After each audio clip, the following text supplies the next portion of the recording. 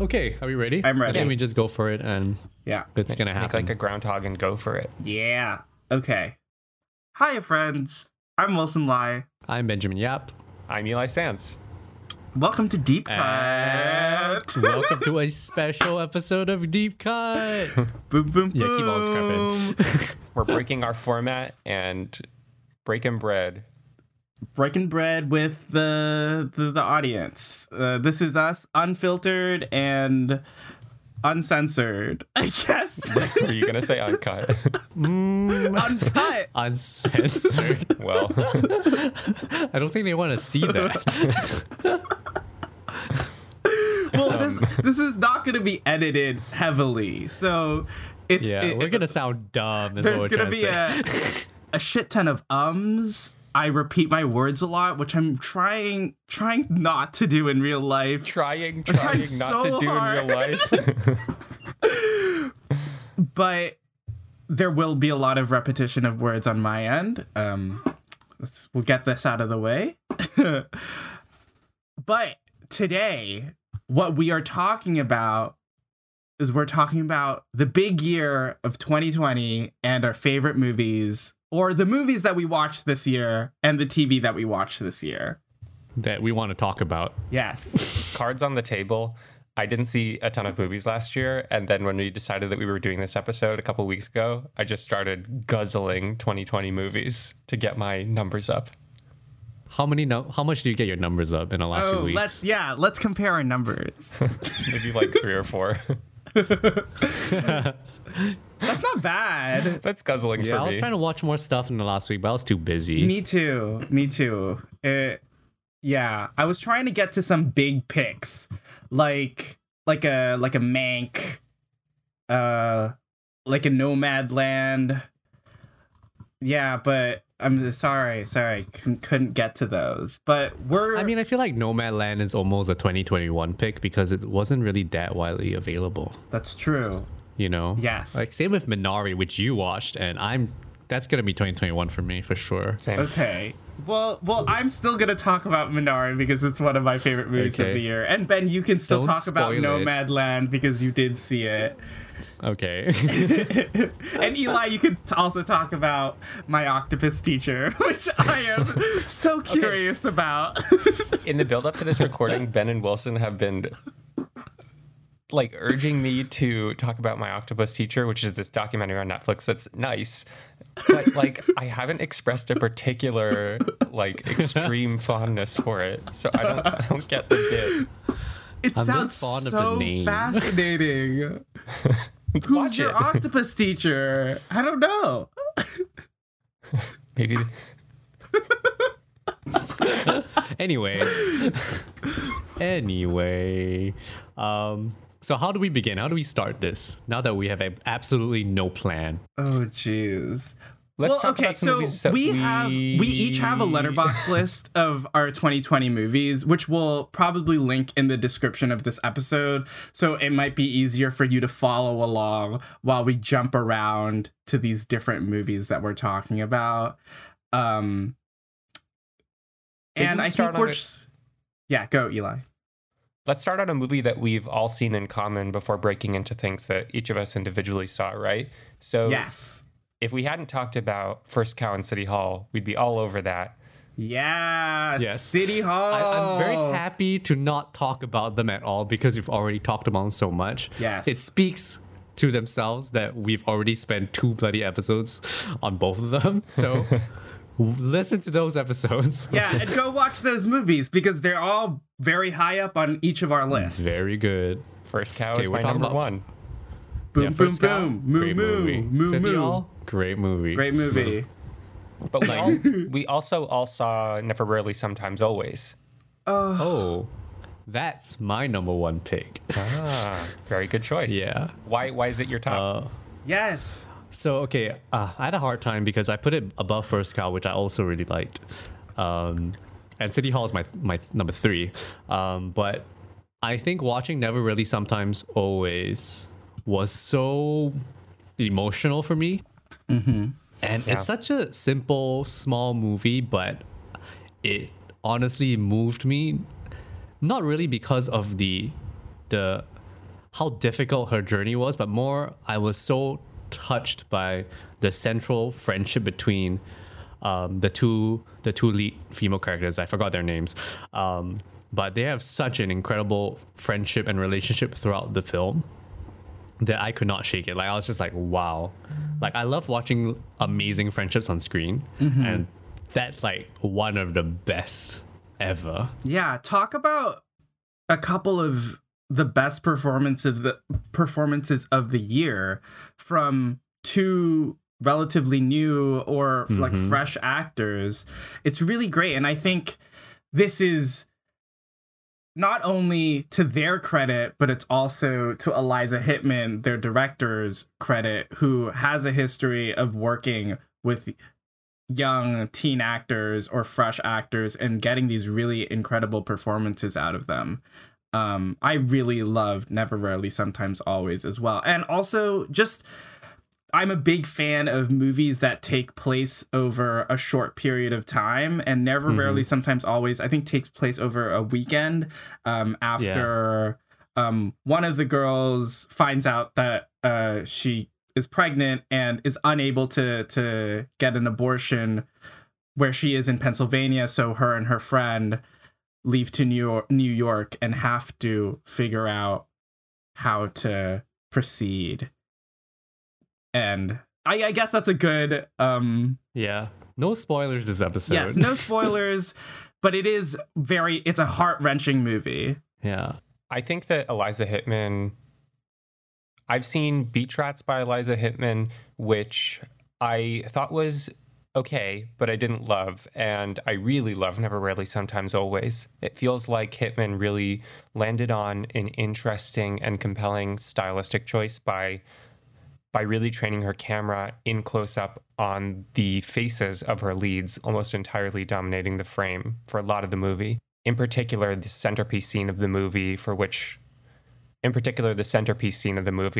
which we won't describe, but it's very compelling. Yes. And Can I say it's one of the best long take scenes ever? Is that too much of a spoiler? No, not at all. I would agree with Right, that. I know, right? It's one of the best long take scenes ever. I just said that. And it rides completely on Sydney Flanagan's performance. She's outstanding. Yes. Yeah, it's incredible. Oh boy.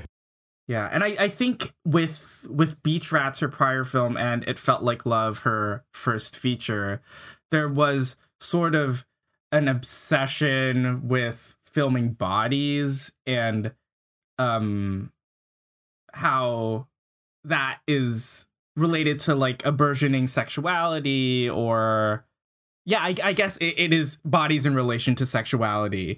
Whereas with Never, Rarely, Sometimes, Always, you sort of it's more she takes a different direction with this one, and it's more of like the fallout, I would say, of sexuality. Maybe, I don't know, that is maybe throwing it out there, but yeah.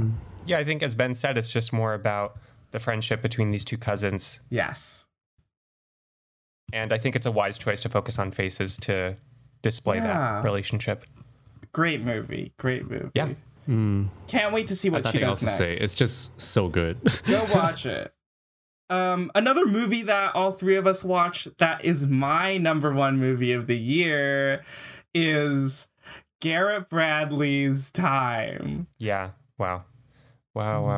I absolutely adore this movie. And Garrett is a very talented documentary filmmaker who's only made a handful of features and a bunch of shorts. And this is sort of a movie that was a long time in the making for her, that she made about Fox Rich, who is this mother of how many kids? This is like 5 kids, but no, basically, I thought it was like 3, 4. Oh, 3, no, 4. 2. I don't know, but this movie, I think it's 5. I think it is 5. She had a lot of kids. but this movie is basically about her and her husband Rob, and both of them were convicted of a robbery very early on, and she took a plea deal whereas he didn't, and he was serving a 60-year sentence. And this movie sort of chronicles her work trying to get him out of prison, and also just advocating for release of incarcerated people all over America. But I think what is so beautiful about this movie is Garrett has shoots her in the present day, like trying to go through this like dealings with the court and with the justice system, but also she obtained so much home footage and home movies that Fox was recording herself to show Rob when he eventually went out of prison, and that spans like I think it was maybe like 20 years that he was in prison for, and they're all in black and white, both the modern day footage and the home movie footage, and it's just so beautiful how it's edited together. It feels like a blending of documentary and experimental film, and it's just so beautiful and emotional. I really can talk about this movie for hours and what I love about it. Also, the score is gorgeous. Yeah, but what did you guys think about Time? I think I was just very much moved by the central story.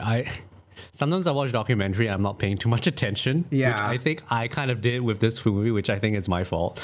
But I think the central, like the subject that she found, that kind of access she got was so incredible that she could be so close to Fox Rich and get this level of access to the story. And it really leaps off the screen in terms of the characters of this real life story. To me, two of the most impressive aspects are the editing and the direction, how Bradley uses the camera, right? So during a documentary shoot, if you're filming an action that you can only get once, like Fox Rich calling for updates on her case to have Rob released, you can only film that once. And what Bradley does, which is very bold and very effective, but extremely risky on the filming side, is she zooms in, she has these expressive camera and lens moves, and she gets everything and she nails it. And I'm confounded by how she did that. And then the editing works in conjunction with that, where especially during that opening montage of Fox Rich's archival footage over those 20 years that Wilson was talking about, the whole thing moves kind of dreamily and very evocatively. It's highly emotional and it's really upsetting, and it does an incredible job of that thing that you talk about when you're trying to capture the importance of a social issue in a work of art. You go for a specific and you really strengthen and double down on the specific, and it suggests the breadth of the issue of incarceration in America. And it's heartbreaking, it's cathartic, it's like a masterwork, and Garrett Bradley is very young. So I'm excited to see what she does next.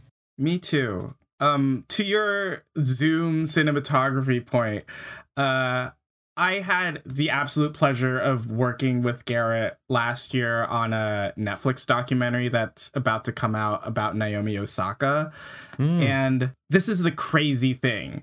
So she would work with it, which was working with a DP, and what you usually have is a wireless focus puller, which is like you have a dial in your hand that probably the first assistant camera who is helping the director of photography uses to maintain focus on the subjects.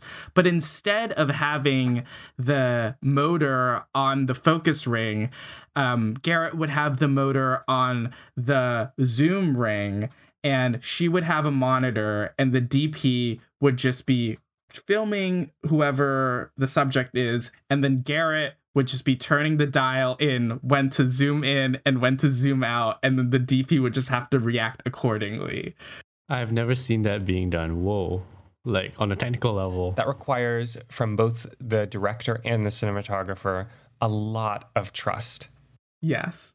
It was incredible to watch. I was so shocked. I was like, how are you doing this? This is just some magic happening in front of me.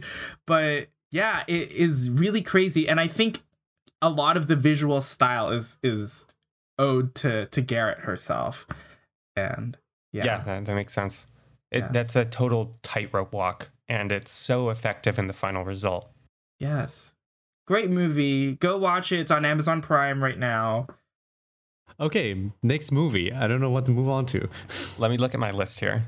Yeah, Eli, bring one because Ben brought one, and then I started one, and then Eli, go for it. So I would be remiss if I did not bring up Steve McQueen's Small Axe series, which is also on Amazon Prime. Small Axe.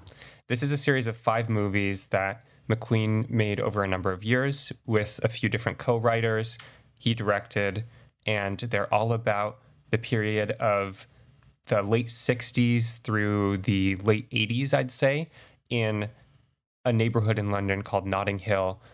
Notting Hill is a large center in London for West Indian immigration, and McQueen chooses 5 stories that show the struggles of that community to gain rights to education, to protest, to work, to freedom. And they're all so effective and lived in. They're very textural, the incredible wallpaper and details. They're real masterpieces, and it's such a marvel that they exist. And they were really under discussed this year, which is a shame. Mm-hmm. Yeah, they were. They really sort of went by. Yeah. Okay, quick. Rank Small Axe. Okay. Eli, go! One is kind of a toss-up between Mangrove, which is a story of a trial in response to a protest, and Lover's Rock, which is a story about a party. And I think Lover's Rock, I really can't decide between the two, honestly. Lover's Rock is my favorite. Go with your gut. Lover's Rock, I think, has the best scene of the year for me. There's this one dance sequence set to a song called Silly Game. If only I could hit the high note. Ooh. It's so lushly filmed and edited, and the sound design is so warm and close to your ears. It's a movie that you can step physically into and feel so present. It's a wonderful feeling. Mangrove, I think, is my favorite script of the 5. And also the performance of Sean Parks in Mangrove might be my favorite of the 5 as well. He plays the owner of a restaurant that is harassed by police.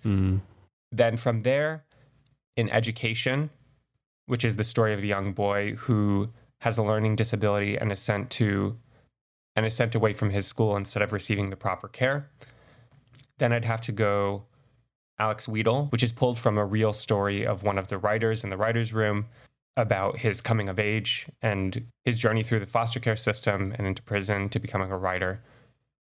And then Red, White, and Blue, which also has another excellent performance in John Boyega, who's playing a young man who becomes a police officer in Notting Hill. Any differing opinions? Oh, I have a very different ranking from yours. Wilson, go I'm first. not gonna yeah, but number 1, Lover's Rock, which is, I feel like it's sort of undeniable that he captured lightning in the bottle with that one. Number 2, Education, love that. Number 3, Red, White, and Blue. Number 4, Mangrove. Number 5, Alex Wheatle. Why Mangrove so low? Because that's my number 1. I'm bored with courtroom drama. Oh, but it's one of the best courtroom films I've seen in a long time. I think it's my favorite courtroom film I've seen. And also, just to tag on I think it's the only courtroom film I've ever seen. Okay. Okay. I mentioned that they're under discussed this year, but I think it's particularly dismaying that in the year when another trial film about a protest with a predominantly white cast that was kind of received middlingly Yeah. is discussed more than Mangrove, which is Fuck an Trial of the excellent film. Chicago 7. I wasn't gonna name it. There goes our Netflix deal. Sorry, I have not watched that film out of protest. How ironic. Also probably because I don't have enough time. Okay, I mean, I think Mangrove is better than Lovers Rock, mainly because I think Lovers Rock, the party scenes are incredible. Mm-hmm. The dance scenes, where they're listening to music and hanging out. I really had an issue with the A plot, like the fact that it even has an A plot, and I mentioned this to both of you, which is that it's strange that there is a main character in Lovers Rock, and I don't understand why there is a main character in Lovers Rock. Like, it's confusing why these are the main characters, and I don't find them especially compelling. I kind of wished it had sort of like a, I guess, Dazed and Confused kind of meandering, right, like in and going out around type of characters.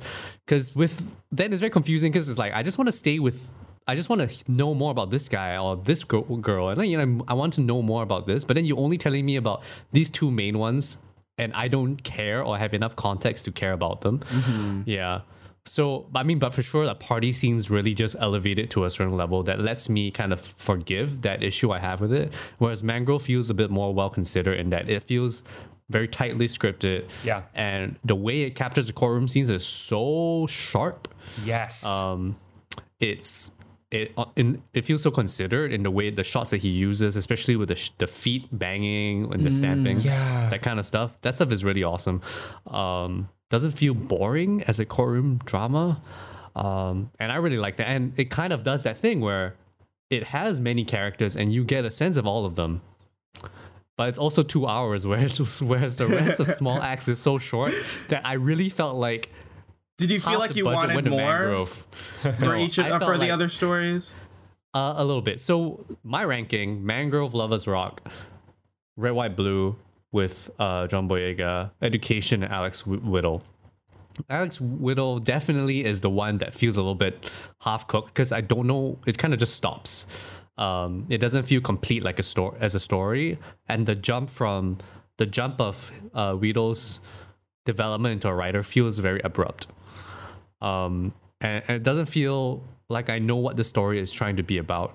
Right. Well, it doesn't really but don't touch you on think his it development ends as a writer. But don't you think it ends with him taking the first step into being making I guess having so, the but idea of becoming a writer instead of developing as a writer? I agree with Ben that it feels like there's a second half missing, and I wanted to see how he takes the tools that he learns in what is this version of the movie into his career as a writer. I would have liked to see the cause connect to the effect. There's a bit of that feeling of him being a sort of because I think he was a foster kid, right? And so he didn't grow up in the same culture as the rest of the West Indian community in Notting Hill. That's right? true. So that is an interesting part of it, and they there's a lot of, I guess, a bit of comedy in terms of him not fitting into Notting Hill and the rest of the community making fun of him for having a weird accent or whatever. But it kind of jumps the gun in terms of it jumps time to show him assimilating in a sense to that community, but it also doesn't really give us any. It doesn't dig in deeper into what that means. Mm-hmm. You know, to assimilate to a culture that technically you're not part of, but then because I guess of your skin color means you should be a part of it, or that he wants to be a part of it, right? So like I feel like there was some stuff that could be unpacked there that maybe it doesn't apply to Alex Whittle himself, maybe, but it felt like a question mark for me that I kind of wanted to know a little bit more about. So Alex Whittle, that's why it's so far down the list. Education also felt a little bit. I think it's okay, but I know Wilson has a soft spot for this one. I don't get it, but I thought it was okay. I just think it's okay. I really love Education. I do think it is. I do think it's sort of like the underdog out of all of these because, and I always fall for movies with like young leads, and I think the kid in this is so good. I think the performances across the board are so good, and it just spoke to me more emotionally. I think the idea of just wishing that your child gets a decent education, like just that want, it is so emotionally powerful, especially when thinking about the larger context of how a good education can sort of break a poverty cycle or like just lead to a better life, I feel like it just really spoke to me. And the relationships between the mother and the son and the sister and the brother were just so strong. And I think it as a full film, I think it closed out a lot like really well. And I think it was a great choice for him for Steve McQueen to end the series on education. I agree. It looks to the future. It's a very touching family unit. There's a scene when the mom, who has been ignoring her son Kingsley's learning disability for a while, finally acknowledges it and asks him to read a passage that is heartbreaking. Made me cry. The way that the movie returns from that and resolidifies the family is very touching. And I think it's a very effective closer to the series. It really is. And just as a whole, I think it's just so impressive that Steve McQueen was able to do this. And he basically made 5 movies and released them all in 1 year. Yeah. It is. Who else has done It's that? wild. It's crazy. Well, someone else maybe has done that, and we will talk about that later in this episode. Or should we just bounce to the next pick? What is this? What are you talking about? I am gonna bring up probably you guys haven't seen it, but I know what he's gonna say. The hardest movie I had to watch this year, Ilya Krzyzewski's monstrous didn't Dow think that was series. what it was gonna be. Go on. Okay. Okay. You got 2 minutes and we're moving Oh, on. come on. Come on. Okay.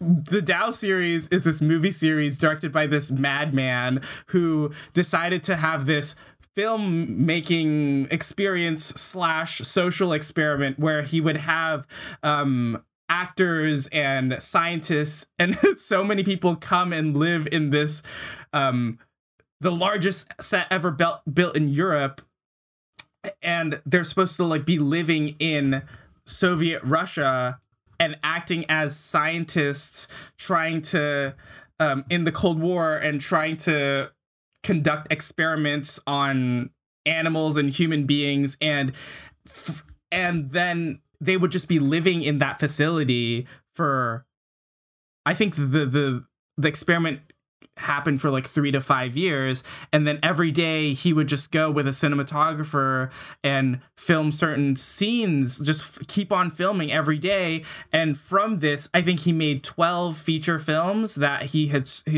was starting to release this year, and it was just incredibly fucked up that he just made these people do this, and they consented, but the stuff that they had to do for camera or just in character is so devastating.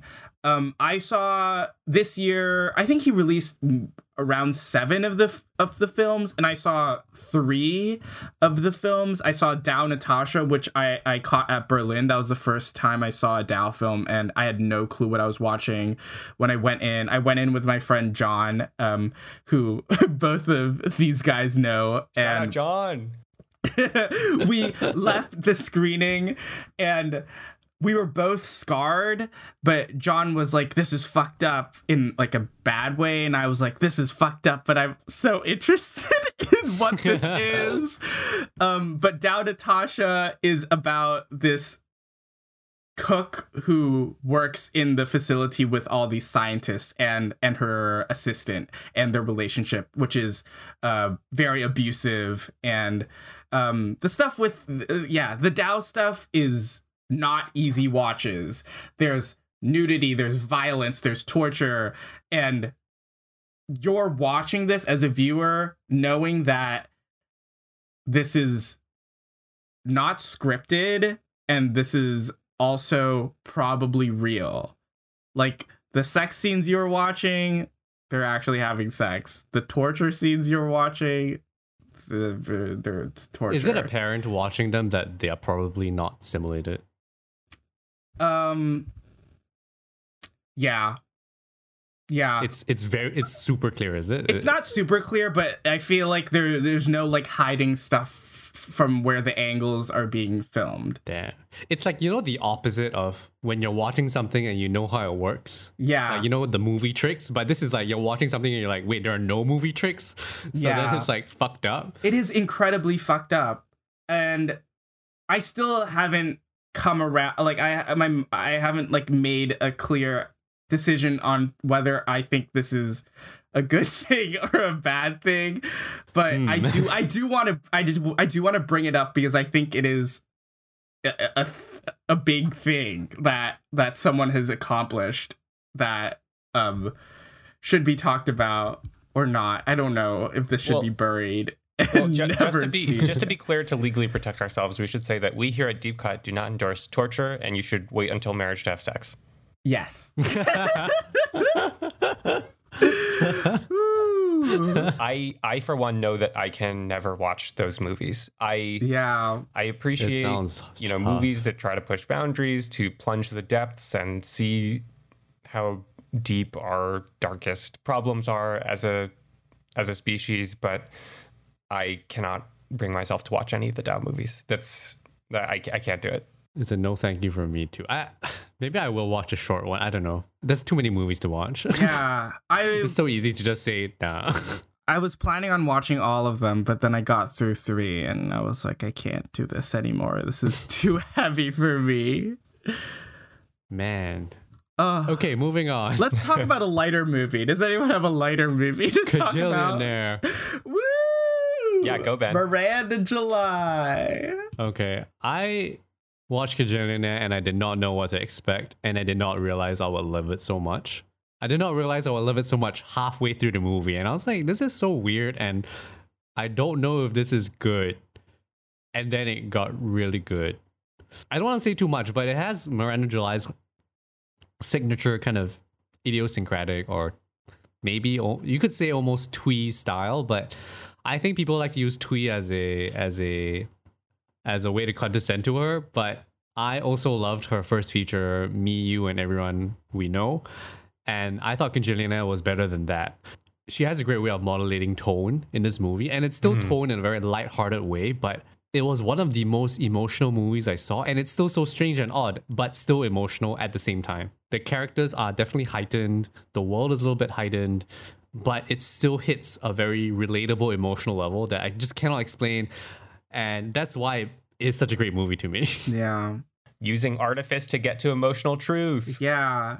There's a trick there how she hides what the emotional core of the movie is until when you're very far into the movie and I think you already have a better understanding of these really quirky characters, so you know how they tick and what is important to them.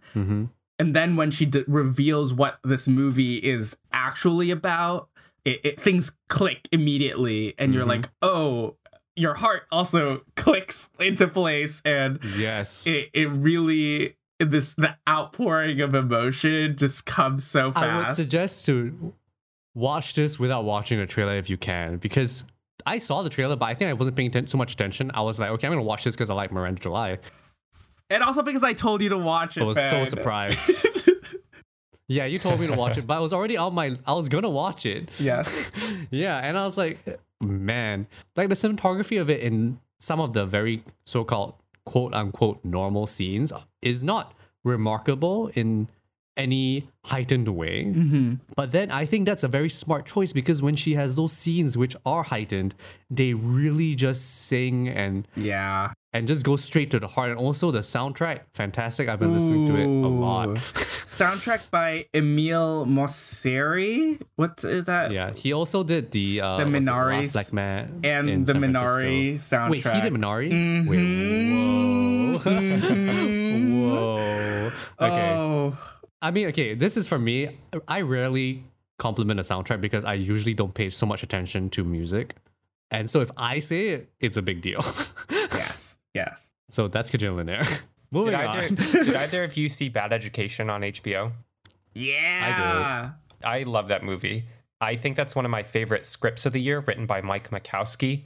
Bad Education is the real-life story of Frank Tassone, who was the superintendent of the Roslyn, New York's public school system, who was discovered to have been embezzling millions of dollars, right? Yeah, I think it was at least $1 million.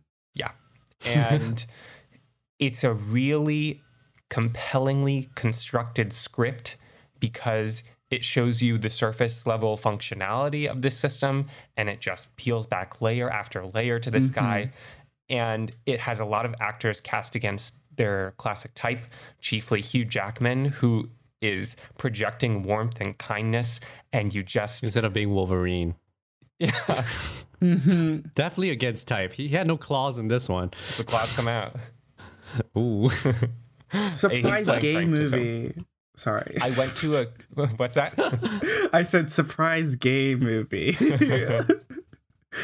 So you go in, you thinking if this is going to be a heterosexual movie, but jokes on you, viewer. It's not. I went to a Q&A with the director Corey Finley and the writer Mike Makowski, and there are a couple of pearls of wisdom that I want to drop. Chief amongst them is Finley said something that has just been bouncing around in my head for 6 months now. He said, quote, "Movies that force us to acknowledge the multitudes within people have a moral place in this world," end quote. I love that, and I want that stamped on my forehead. He also said that editors don't get enough love, which is just very nice. I think, oh man, I don't know about Bad Education for me. I think it was well constructed. Like, I think it is well constructed, but I don't know why when I watched it, I was so underwhelmed. And I felt like I was a bit overhyped going into it. Right. I was probably doing the overhyping. I can't remember. I think it was something about how I didn't know what I was supposed to... I think I was watching like kind of in a dumb way. So I was like, can you tell me what I'm supposed to feel about all these people? But Yeah. No, but I like that. I like not knowing what to feel. Yeah. That's one of my favorite experiences in the movies. yeah, so I think hearing that quote, I now understand the point of the movie, which is to like let you decide on your own Yeah. about the different characters, right? Yeah. But I don't know. Sometimes people are wrong. You know who else lets you decide how you feel about the characters? Who? Who? Oscar Farhadi. Ooh. Oh. I mean, yeah, I get it. Throw back or But- throw forward, I guess. I don't know. I feel like maybe I already judged them pretty easily, and I didn't feel like with Oscar Farhadi you find it difficult to judge. But here I was like, yeah, okay, that person's bad. That person's bad. You stole money. Like I didn't feel like there was a But difficult still, are you moral not judgment to make. charmed? Were you not charmed by him? Are you not entertained? I really wasn't. Okay. But I think because you have the whole like first act of the movie where he's like golden boy, and I feel you're really supposed to be won over by I that don't know if I was. Maybe I before wasn't. the layers start peeling back. I really liked Bad Education, and I was really excited to see what Corey Finley did after Thoroughbreds, which I thought had a very mediocre script. I don't think there was enough edits made to that script, so I was just very excited because he directed Thoroughbreds with so much attention and like to visual style and to audio style, and had such intense performances that I just wanted to see what he did next. And I'm so glad that there was a much stronger script this time around, because the way that he wrangles everything together from the camera moves and the framing and the performances, it just comes together really beautifully. And I'm also grateful to Bad Education for introducing me to my number one advocate actress to be, or big star to be, Geraldine Viswanathan. Yeah, she was great. Is she was very good. incredible, and is also in the Broken Hearts Gallery, which is a very mediocre movie that came out this year, but a movie I really enjoyed about her being a single girl trying to get over her exes, who falls in love with this guy. Wait, what? I would explain it more, but it would take time, and I don't think the movie is worth that much time. Or I could explain it. I could explain it really No, quickly. it's okay. Let's move on. I'm moving on.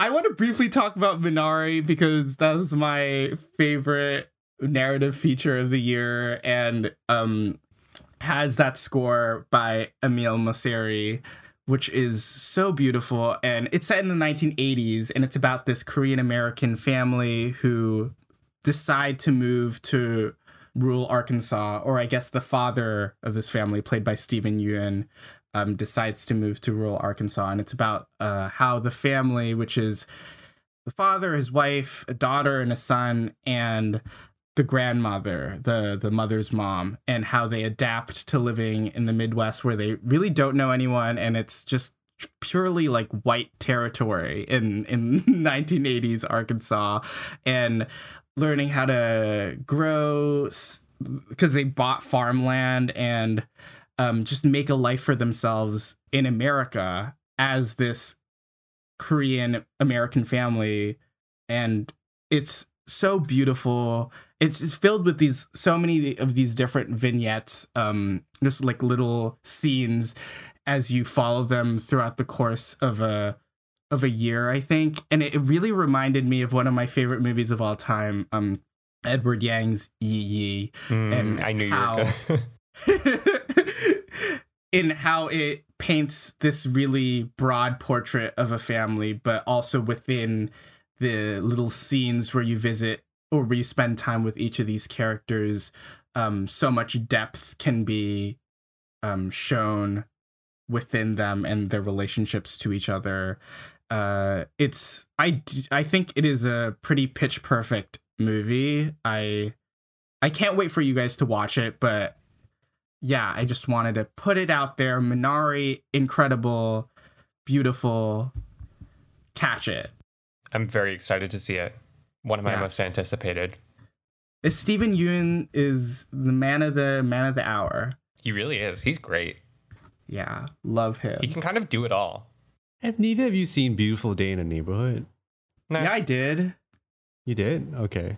That was not this Did you year. like it? I loved it. That was this year for me. Oh, yeah. Oh, last year for me. Wait, I'm confusing it with Won't You Be My Neighbor? The doc or the So that's the Marielle documentary Heller? that came out before. And I'm talking about the Mary No, Heller Mari one, 'cause that's Heller on my one. list for 2020, which is like my last 5-star movie. Yeah. Okay, disclaimer, I actually don't think it's a 5-star movie, but I just have a very soft spot for this kind of movie. Mhm. Like a movie that's purely about let's become kinder, cooler people. Yeah. Like I I'm just have a all soft spot for that. I'm all for that. Like I think writing wise, it's a bit awkward in how it centers on the journalist, but I still think that's the correct move. It's just not the most interestingly played out. But everything with Mr. Rogers is incredible. The way that it's a biopic, but not from his perspective. It's from another person's perspective. Very well done. I loved all of Mary Heller's films already.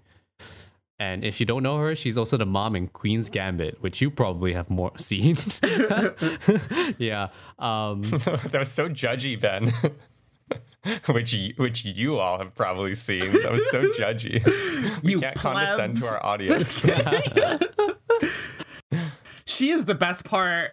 Her and Anya Taylor-Joy are the best part of that. Yeah. Of that whole I don't want show. to talk about Queen's Gambit. It's okay. That's what will get us the listeners. Everyone's seen Queen's Gambit. Yeah. Have you guys played 4-person chess? Wait, No, what? It's really is that fun. even a thing? Yeah. On chess.com. Chess isn't fun. This is officially I'm a still chess learning how to podcast. play chess. Deep chess. Knight goes in an L shape. That's all I know. Pawn move forward. Rook go lefty righty. What? Bishop No. go on the squigglies. I don't Yeah, know. let's take the time right now to teach me how to play chess. No. I'm gone. This is over. Watch Beautiful Day in the Neighborhood. I really liked it. I like that it's pitched like a Mr. Rogers' Neighborhood episode. Yeah, beautiful it's really day in sweet. the neighborhood. Also, really great dream sequences. That's what I remember from that. Really Yep. good. Really Guys, good. Ben Yap Taylor Joy. Wait, what? That one's not that good. It's not that great. Go away, Mort. That's an in joke you're not gonna get, but okay. Okay, any other picks? Can we talk about my favorite self-loathing daddy, Hong Sang-soo? Oh yes. Whoa. Are we talking about? Yeah, we're talking about the woman who ran. It's been a long relationship between me and HSS, the man of the hour. The HSS. Sad boy drinking. Sad boy drinking. Hong Sang-soo is a Korean director who makes these. I don't even know how to describe. Are they even movies? Yeah, what Ben? They are. They're good. They are movies. No, I'm kidding. But they feel very lo-fi. Yeah. And they usually talk about either women with their problem with men with their problem with women, and the butting heads and everyone's problem with drinking and spilling their guts. Exactly. And he usually puts a lot of his, I guess, maybe self-hatred or definitely self-hatred into his movies. So in this movie, which stars the incredible Kim Min-hee, who is also his girlfriend who he cheated on his wife with, and his wife and his family are publicly asking him to come back to his family, and he has not. That's a big one. Yes. Whoa. Big bomb. No, but I knew stars it, but Kim it's still Min-hee, always so hard to hear. Who, while her husband is on some business trip somewhere, she goes and visits a friend outside Seoul, and they just have a nice conversation, and then they leave. It's really just Kim Min-hee visits 3 friends. Yes. And she has a very long conversation with all of them. That's the premise. That's it. Yes. I think one of my favorite things about Hong Sang-soo, which maybe I shouldn't be saying now because I think we'll probably do an episode on him someday, right? Ooh. Definitely. I like how his movies always have a unique feeling structure because it's about how a character or sometimes 2 characters move through interactions with other people. And that's sort of what breaks up the scenes or vignettes or acts of each movie. And I like that a lot. It's just how people move through each other and hurt each other and get it wrong. Sometimes get it right, but more often get it wrong. Yeah. They're nice. I like them. He has a very solid sense of what his structure of his films are. Yeah. Mm-hmm. Like I just told you, it's 3 conversations. Then you have something like Right Now, Wrong Then, which is 2 so-called different ways of how a scene might play out in a sense. Right. How a story might play out. And so he is very much using repetition to make a point. I have not been a big fan of Hong Sang-soo, but I liked Woman Who Ran, and I was very concerned that I liked it. I remember you going in, you were like, oh, I'm gonna hate this, right? You're like, yeah, but I liked it? Wait, I like it? Wait, what? And I think I liked it maybe because it was a bit more gentle than his usual. Like, there's much less drinking in this, actually. Yeah. In fact, there's much less sad boy in this, and maybe that's why it's better. I very much on the side of liking Hong Sang-soo's movies that have female protagonists because they're just a lot more fun. They're just like having a good time. They're just drinking. They're just talking about their problems. And I don't know. I just want to live in his movies. Sometimes they This one has a really good feel though. Like this one, just sitting in with them talking, it has a very pleasant feeling about it. And you're just kind of getting a sense of these characters by virtue of these very almost normal conversations. But then he peppers in all these details that are important to kind of the main point of the film. So there's something going on there. I'm going to have to catch which it. I haven't really unpacked too much. Yes. And this is Hong Sang-soo usually works in a diptych structure where he splits a movie like sort of clean in half and changes something or retraces different courses in the film, whereas this he tries the triptych structure, which I found very exciting after consuming so many of his movies. This man churns out maybe on average 2 to 3 movies a year for, I would say, the past 10 years. That's ridiculous. Yeah. The dream. Grateful for the man, grateful for the woman as well. Okay. Next film. Bum, bum, bum, bum. Neither of you guys saw Vitalina Varela, right? No, I really wanted to. I want to quickly plug it. So this is Pedro Costa's movie based on the story of the lead actress, whose name is Vitalina Varela, who immigrated to Portugal to be with her husband. And when she got there, he had died 3 days earlier. So the movie takes that sort of establishing situation and creates all these intricate little emotional scenes and interactions with people in the community where Vitalina arrives. It's very low-key in a sense, but there's a lot of depth to this movie in many senses. Emotionally, you are often wondering what exactly Vitalina is thinking or feeling. The cinematography is outstanding. It's predominantly shot at night with this great chiaroscuro lighting. It's almost an experimental film in the way that it moves and is shot. A lot of long takes, kind of languid, but there's a lot of feeling there, and I appreciated it. I think you both would like it as well. Yeah, it's very high up on my list. I'll add it to my list. You guys watched Emma, right? No, I didn't see it. I want to see it. One M, not 2 M's. No, I like Pablo Larraín. Well, okay, I love Jackie. I didn't much like Neruda. Mm-hmm. I'm in the same boat. I don't know where I would land on Emma. Emma's sort of crazy. Just a heads up, but good thing I love crazy. It's about this dancer who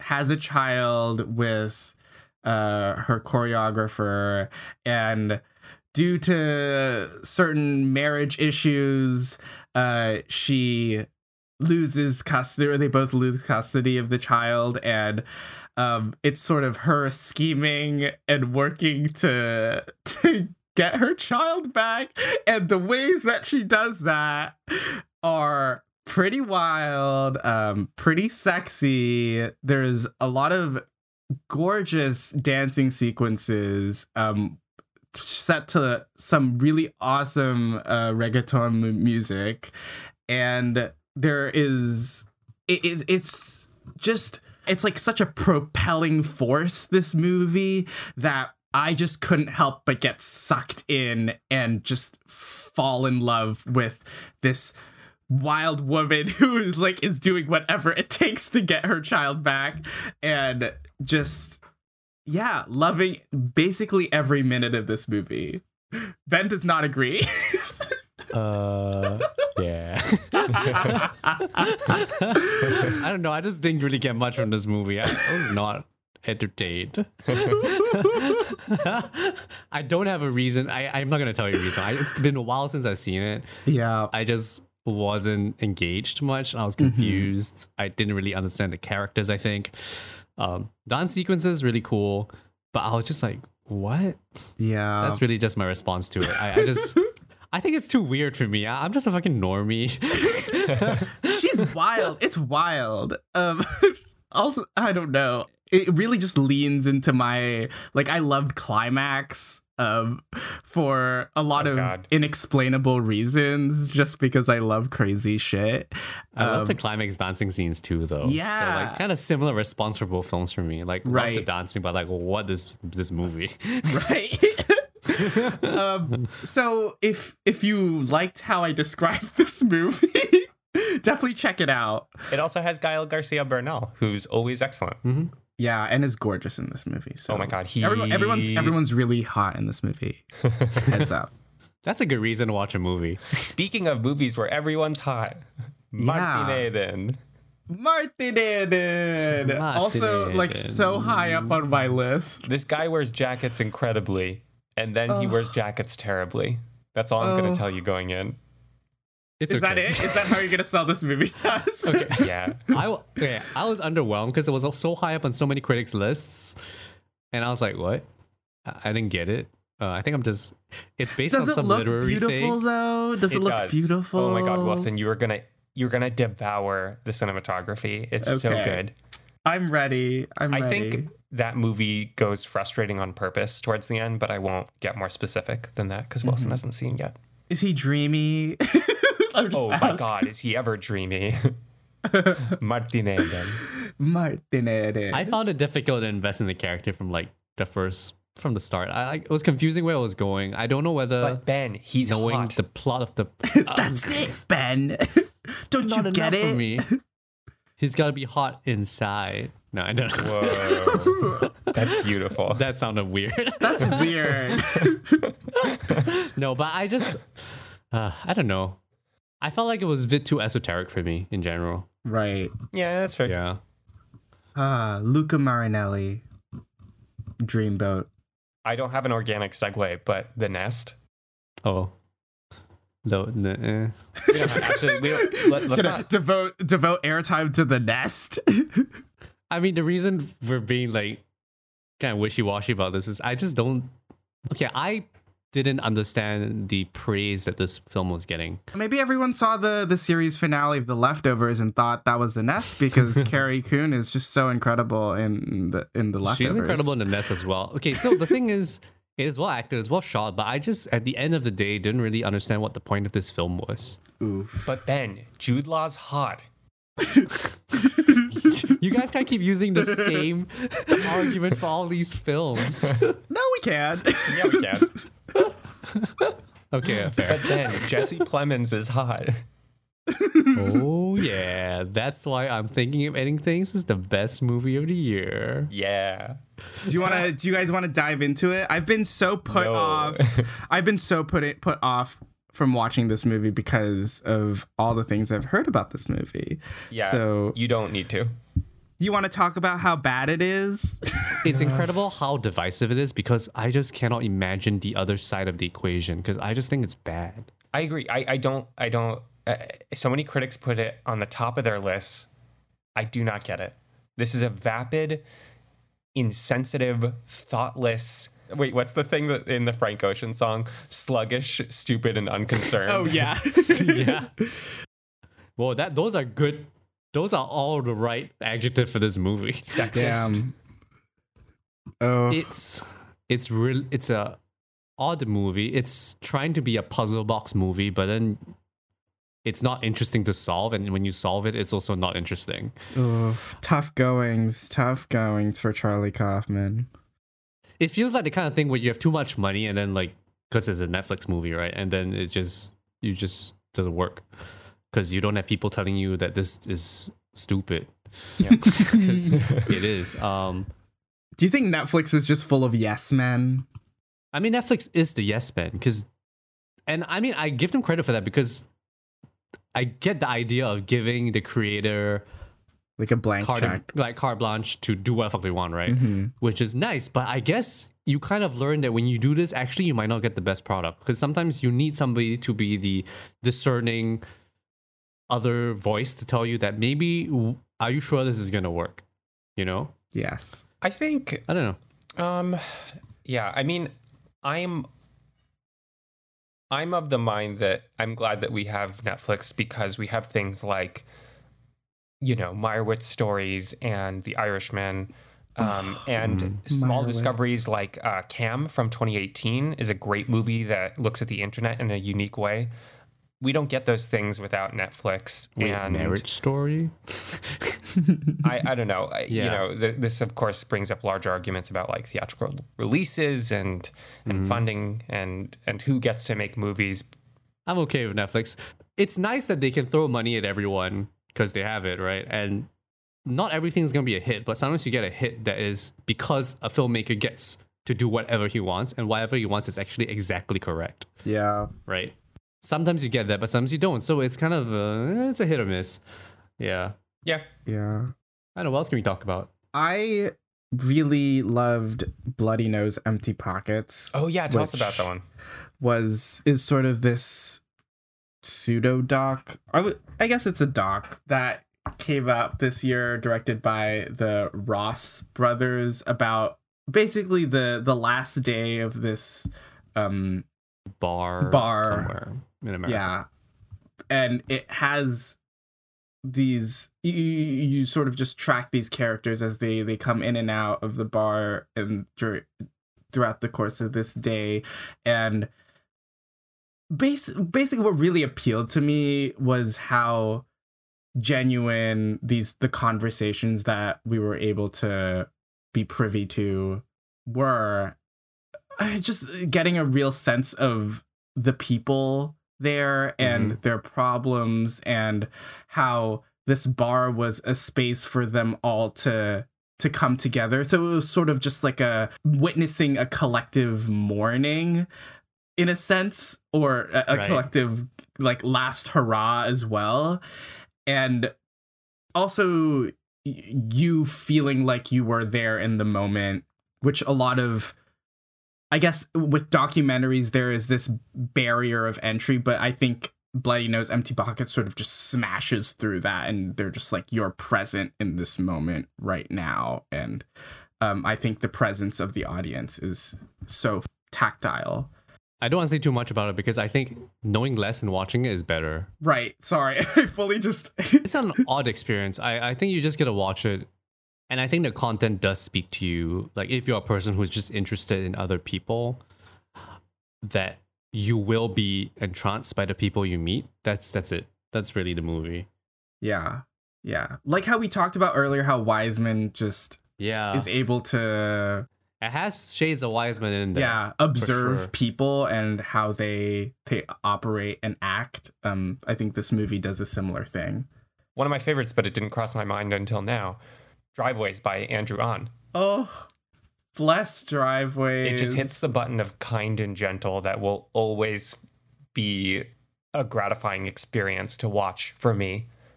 I love that kind of movie. It does it really well. Hong Chow is great.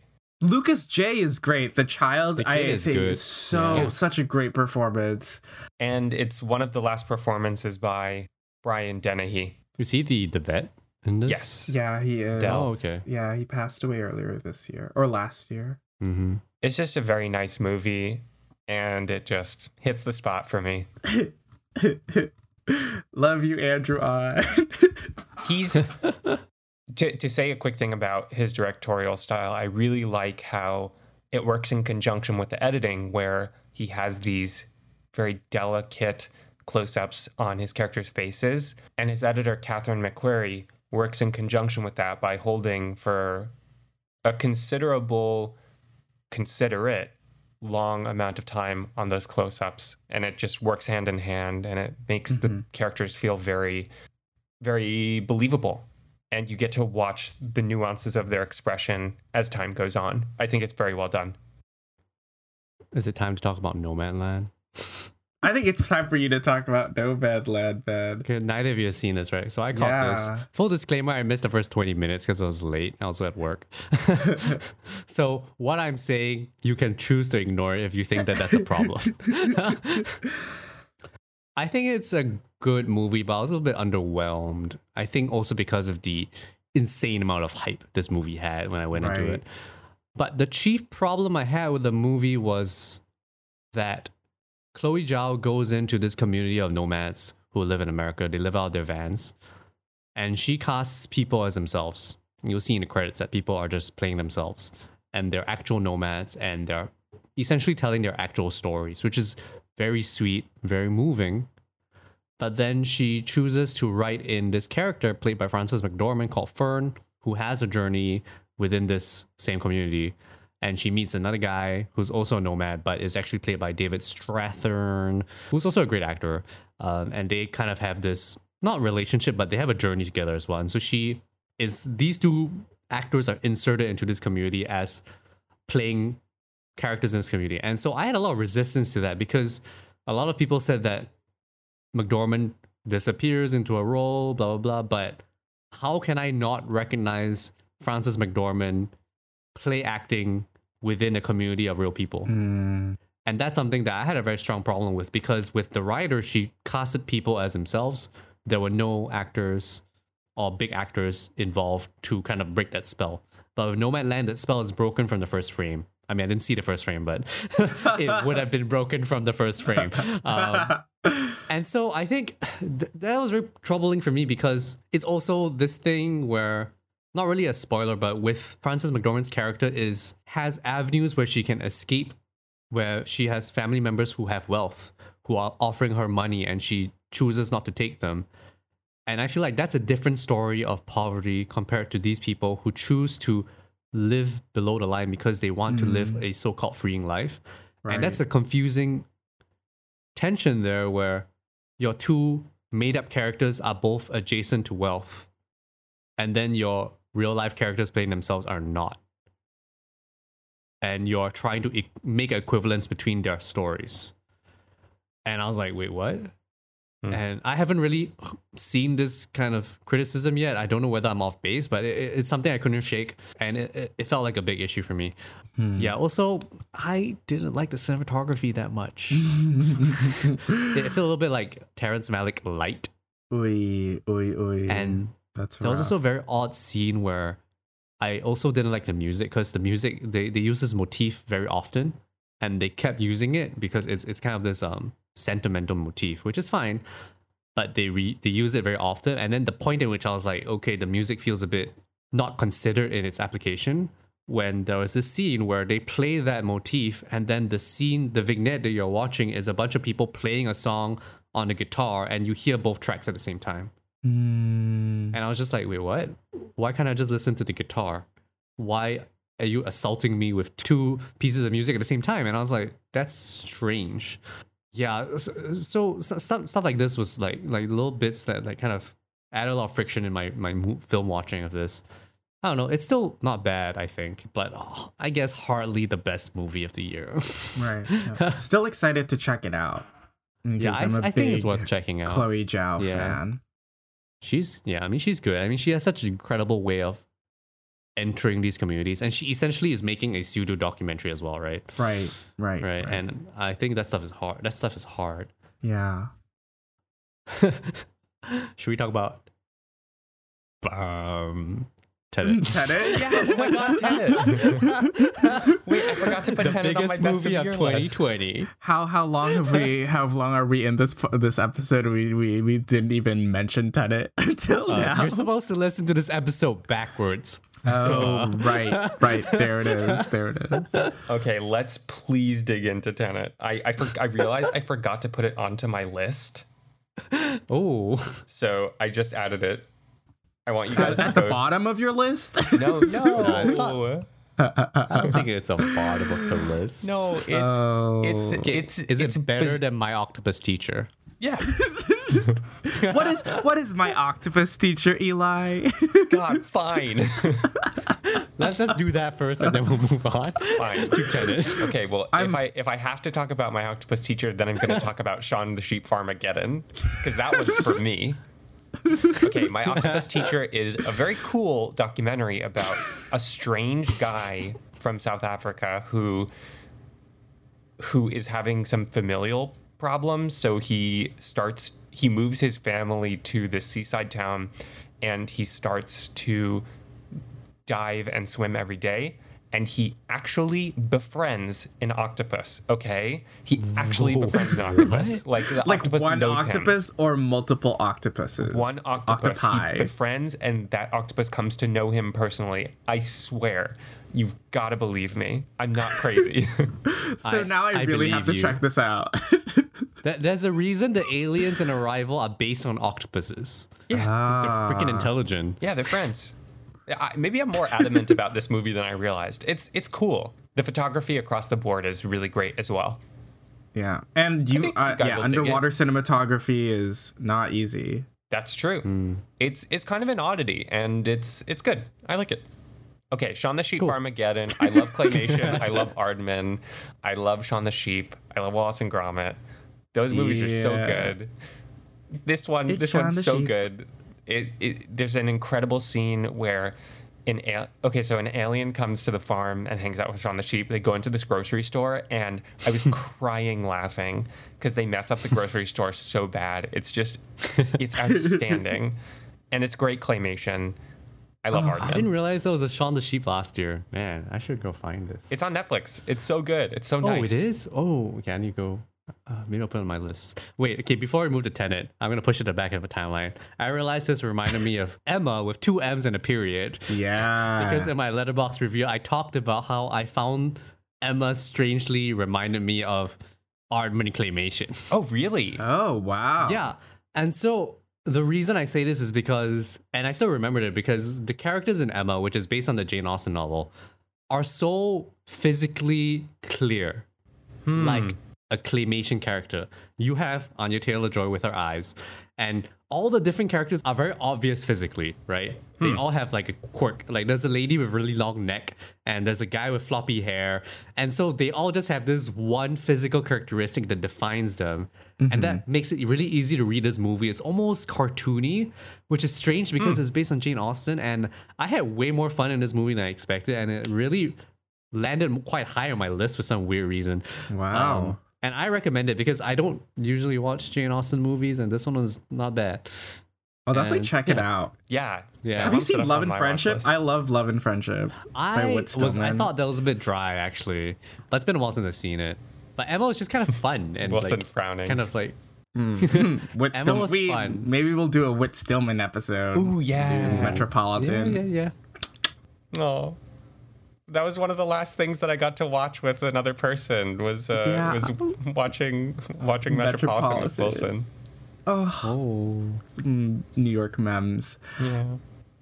Before we get to Tenet, Well, I'll just push it. Tenet is our big finale. Yes, but I do really want to shout out, just because I want to brag that I had the opportunity to watch a live stream of this movie. Zia Anger's my first film.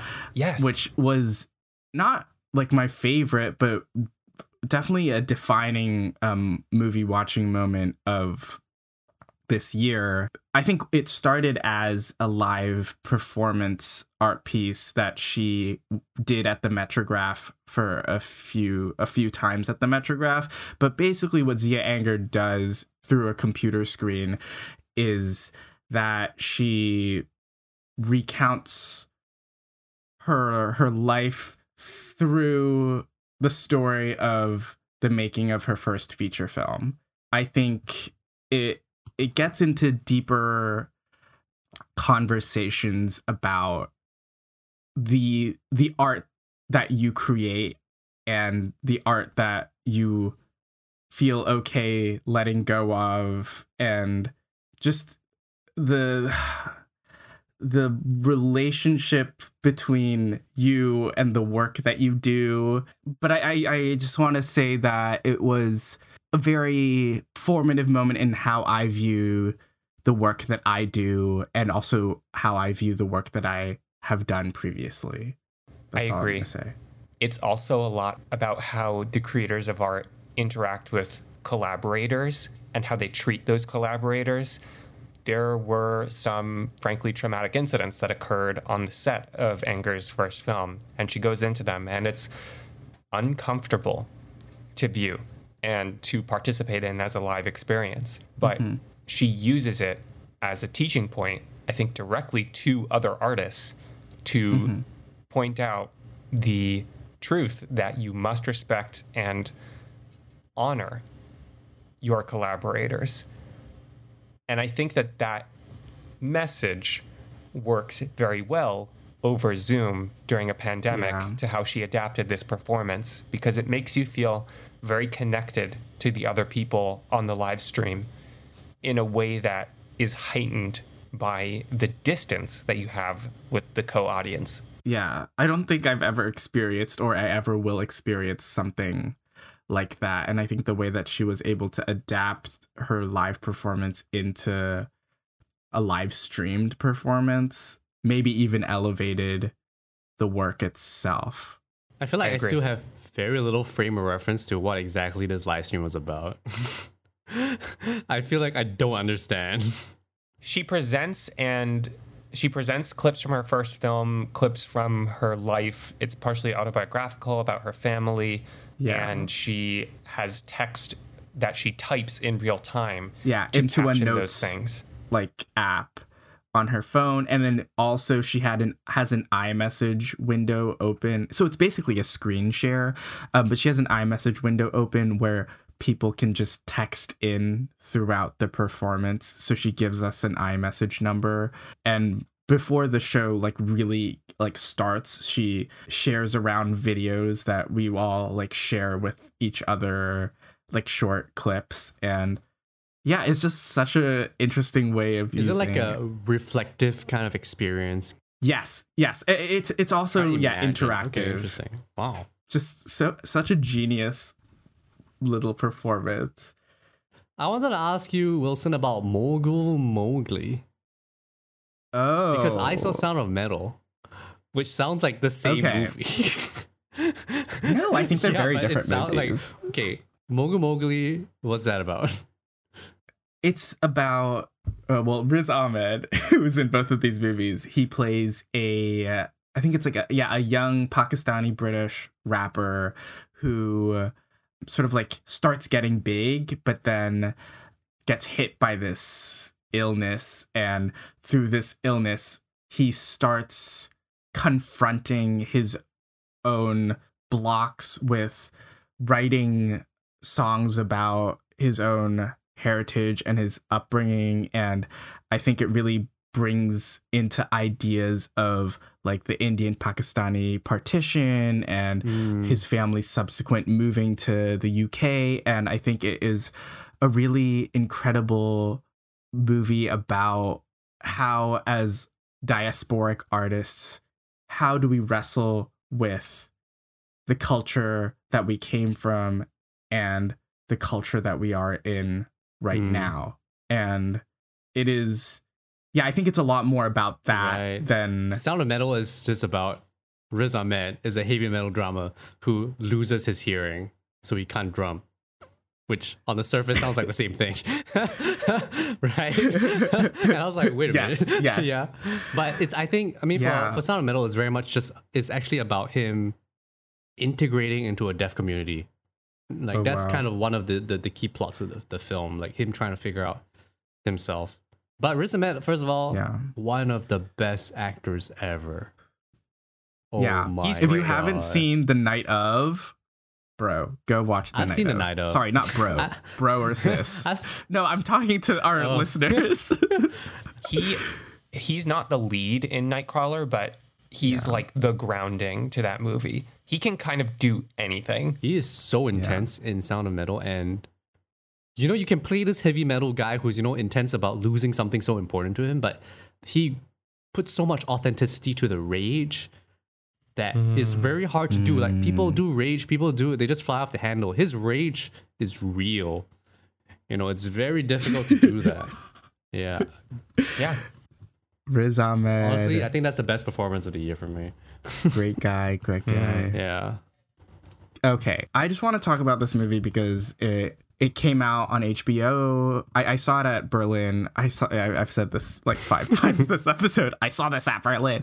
But it's this documentary by David France, who has made a trilogy of these, I would say, just like LGBT movement documentaries. The second doc he made about Marsha P. Johnson came under a lot of fire because I think he did not get the rights or just like was not telling her story correctly. But the movie that came out on HBO this year called Welcome to Chechnya was a movie that really like shook me to my core. And I think like everyone should watch this movie. This is a documentary that follows a activist group in Chechnya, which is like a region in Russia, I guess sort of more like self-governed. And they, for the past few years, have been rounding up and sort of bringing queer people into concentration camps where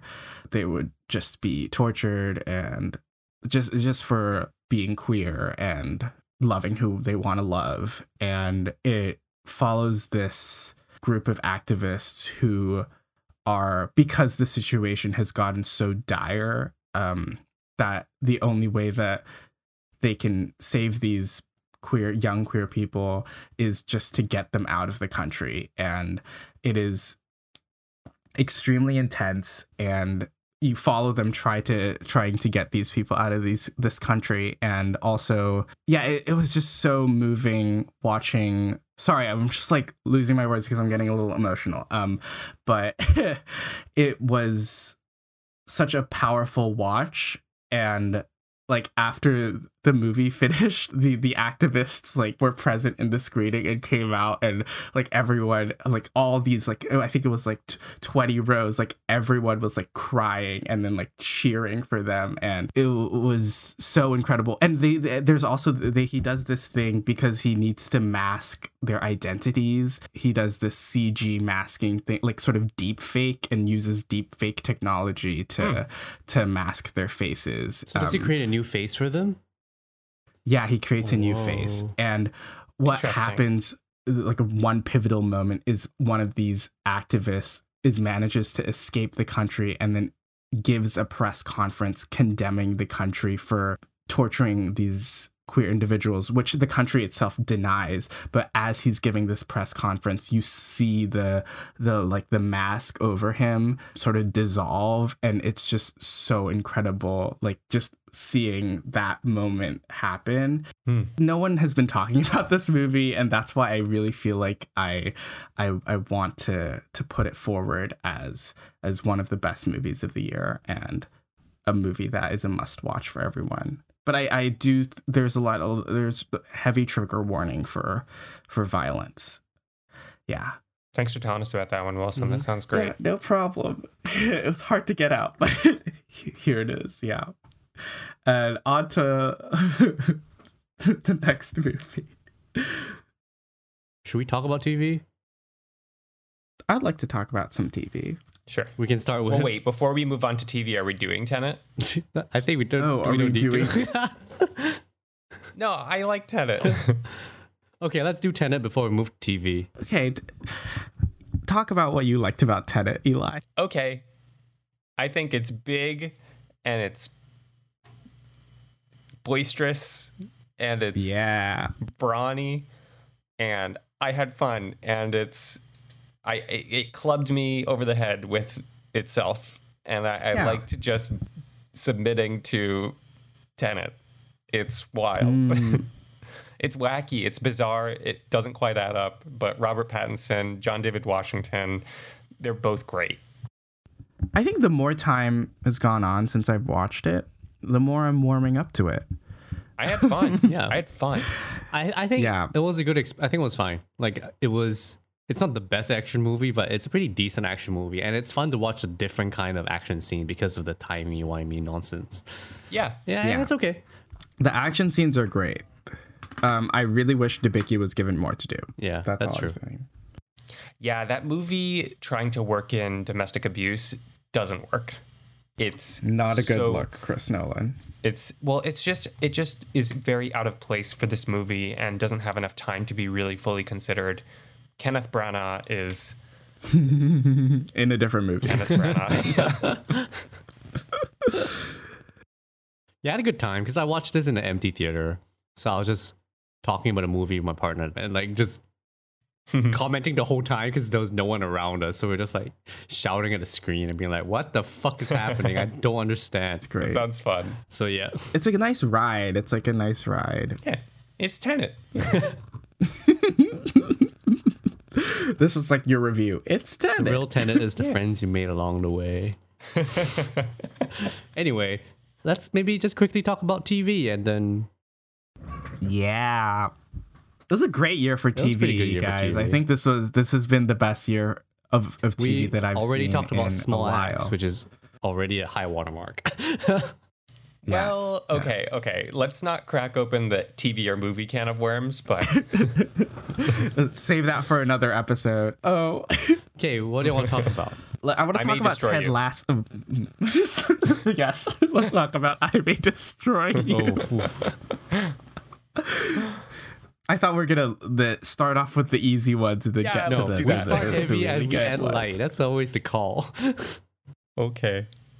I May Destroy You is my favorite my favorite TV It's show. a good of ass the year. TV show. That's it. Written by and starring Michaela Cole.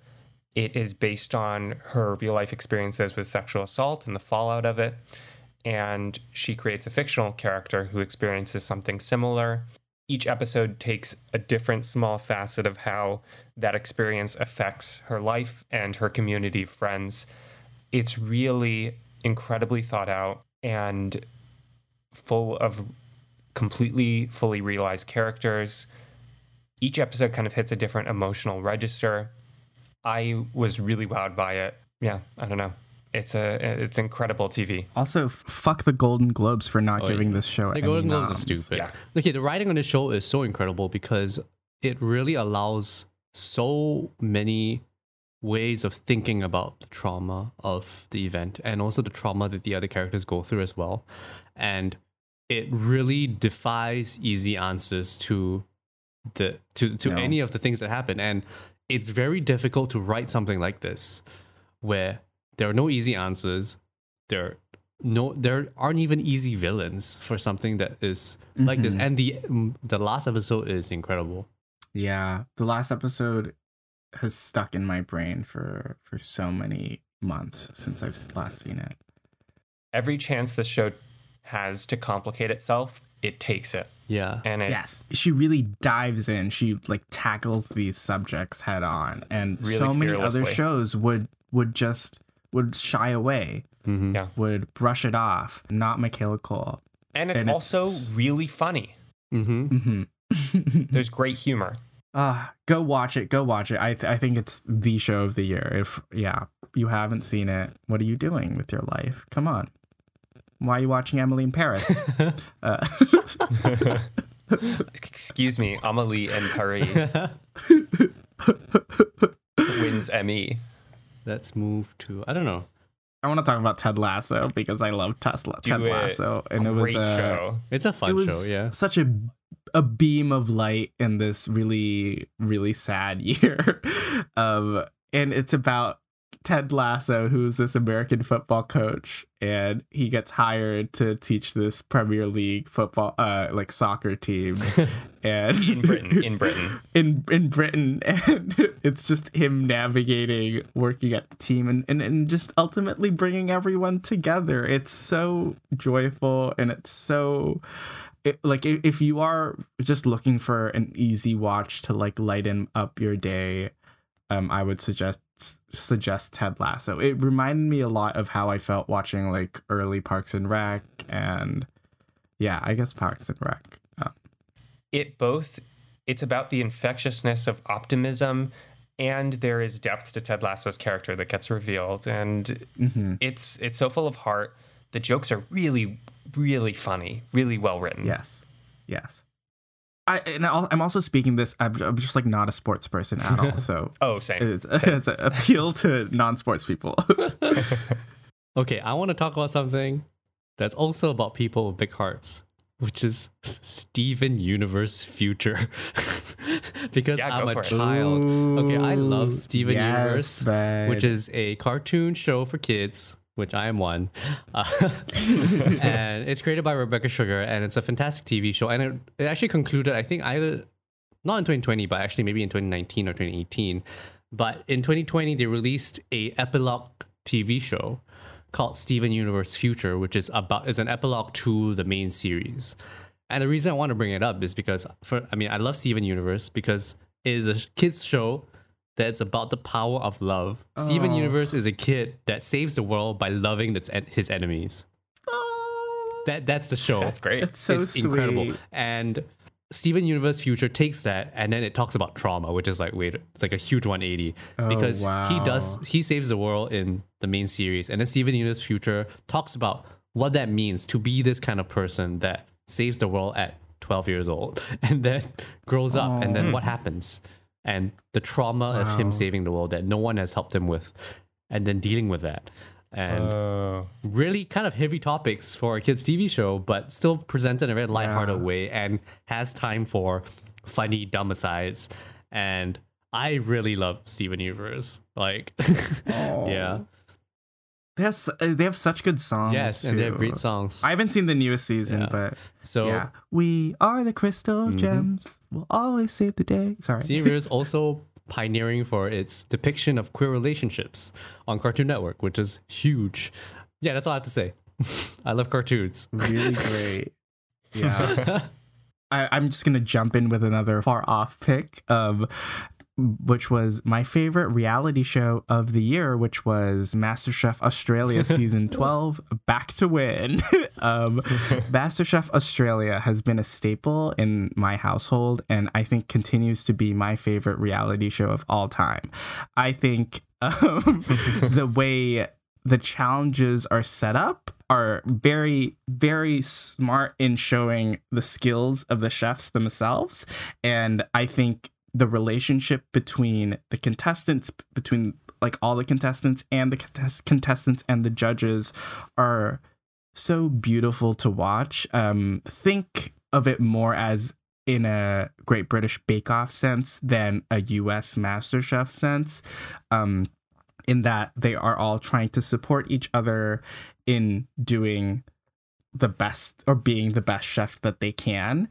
And Back to Win has contestants from all previous 11 seasons come in. And I think there are like 2 from each season and like duke it out to see who's like the best of the all-stars. And it's a great watch. It is 60-hour-plus long episodes. And if you are up for it, you should check it out.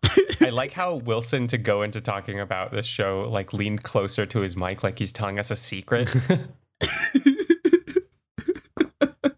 Let me tell you about the show, kids. I have to bring up How To with John Wilson on HBO. Yes. A show Let's do it. about New York, for New York, loving New York. It's produced by Nathan Fielder, who King. Nathan Fielder's show, Nathan For You, takes a similar verite kind of approach, but I think it's a lot meaner. I think How To with John Wilson is all about observing the strangeness of people with a kind, open heart and taking it and running with it. It's incredibly edited. The moments are so well chosen. It's full of visual puns from what John Wilson describes in voiceover to what we see on the camera. I love the signs. And Yeah, the signs are hilarious. it's this great specific humor.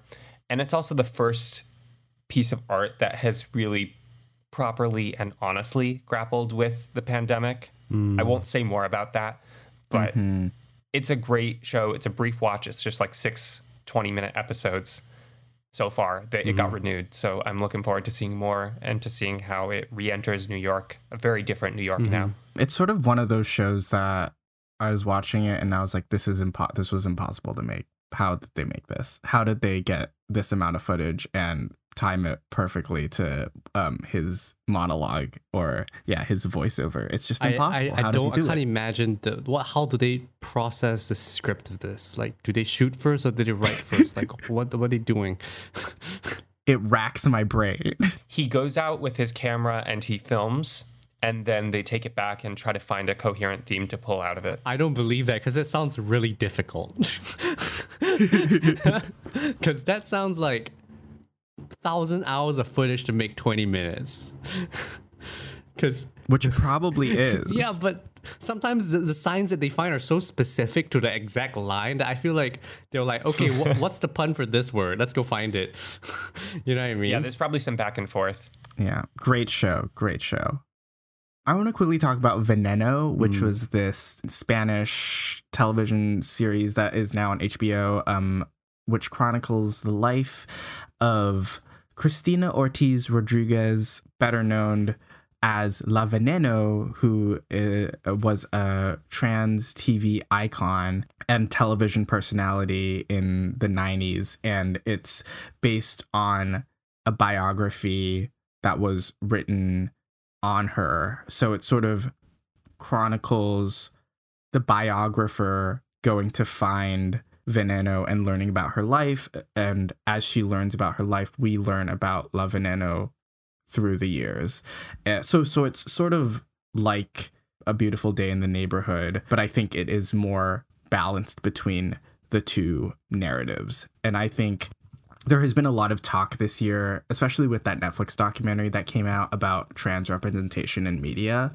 And I think this is just such a beautiful presentation of queer joy and trans joy, and just seeing transgender women played by transgender women lift each other up and create a family and a unit for themselves to live together and to thrive is something that I've never seen on TV before, or just in any sort of visual media context before. And just watching that has brought me so much joy, and it's made me so happy that this exists in the universe, and everyone should check this one out. Great. That sounds great. It's on my watch list. Yes. It's also just really good TV. I want to quickly shout out Plot Against America, which was a miniseries on HBO about an alternate history if FDR did not win re-election and the pro-Hitler Charles Lindbergh won election, how that affects a Jewish family living in New Jersey. It's based on a Philip Roth novel. I love Philip Roth, and I felt seen by its depiction of a Jewish family, and I think it's really good. It does a good job of engaging with our current moment without feeling too didactic. I thought it was a great miniseries. That's great. I'm definitely going to put that on my watch list. I haven't. I saw it. I think it kind of underwhelmed me a little bit. I'm not sure why. It was okay. I don't really have much to back that up with. Yeah, it's okay. Because I think it's using that kind of alternate history / allegory kind of thing to comment on current times, that maybe it felt a little bit like I draw a very long line between the present and the alternate history to kind of glean its point. I mean, not that the point is difficult to get, but I guess I kind of just feel like we could have this story without an alternate history almost. Maybe, I don't know. Yeah. It's still well acted. Yeah, incredible acting. I like the level of distance that it puts on itself by being an alternate history while still remaining grounded in a kind of mundane everyday. But I get what you're saying. Okay, my last TV show I want to talk about is Normal People. Yeah. Which was maybe the most bingeable thing I watched this year. Like, I don't binge things, but I really wanted to binge the heck out of this. I watched this, I think, in a week, which is very fast for me. Or maybe less than a week. I think it was like 4 days. I think after the first 2 episodes, I was like, whoa, I need to know. I need to know whether these two make it. I just need to know. And I kept watching and watching and watching. And it's just incredibly acted. That's it. It's incredibly so acted. Beautiful. I would say that the second half flags a little bit for me. It gets a bit too melodramatic maybe, because the first half is very much about interiority of the characters, but the second half really starts getting all these so-called villain characters in. But then I read the book and I realized that was just all in the book as well. So I was like, yeah, okay. This is source material. Yeah, I think Normal People is an example of how to make a perfect adaptation. I really it's hard to fault how things were translated from page to screen, because usually when you translate or when you adapt from book to screen, things change, like characters shift and like who they are is different. Whereas in Normal People, like that was Marianne and that was Connell. Like there's no distinguishing between the two. And I think Daisy Edgar Jones and holy shit. Paul Mescal. Sorry. Daisy Edgar Jones and Paul Mescal deserve all the awards. They're so good and relatable and believable. I immediately went to find a book to read it because I was like, I need to live with these characters again.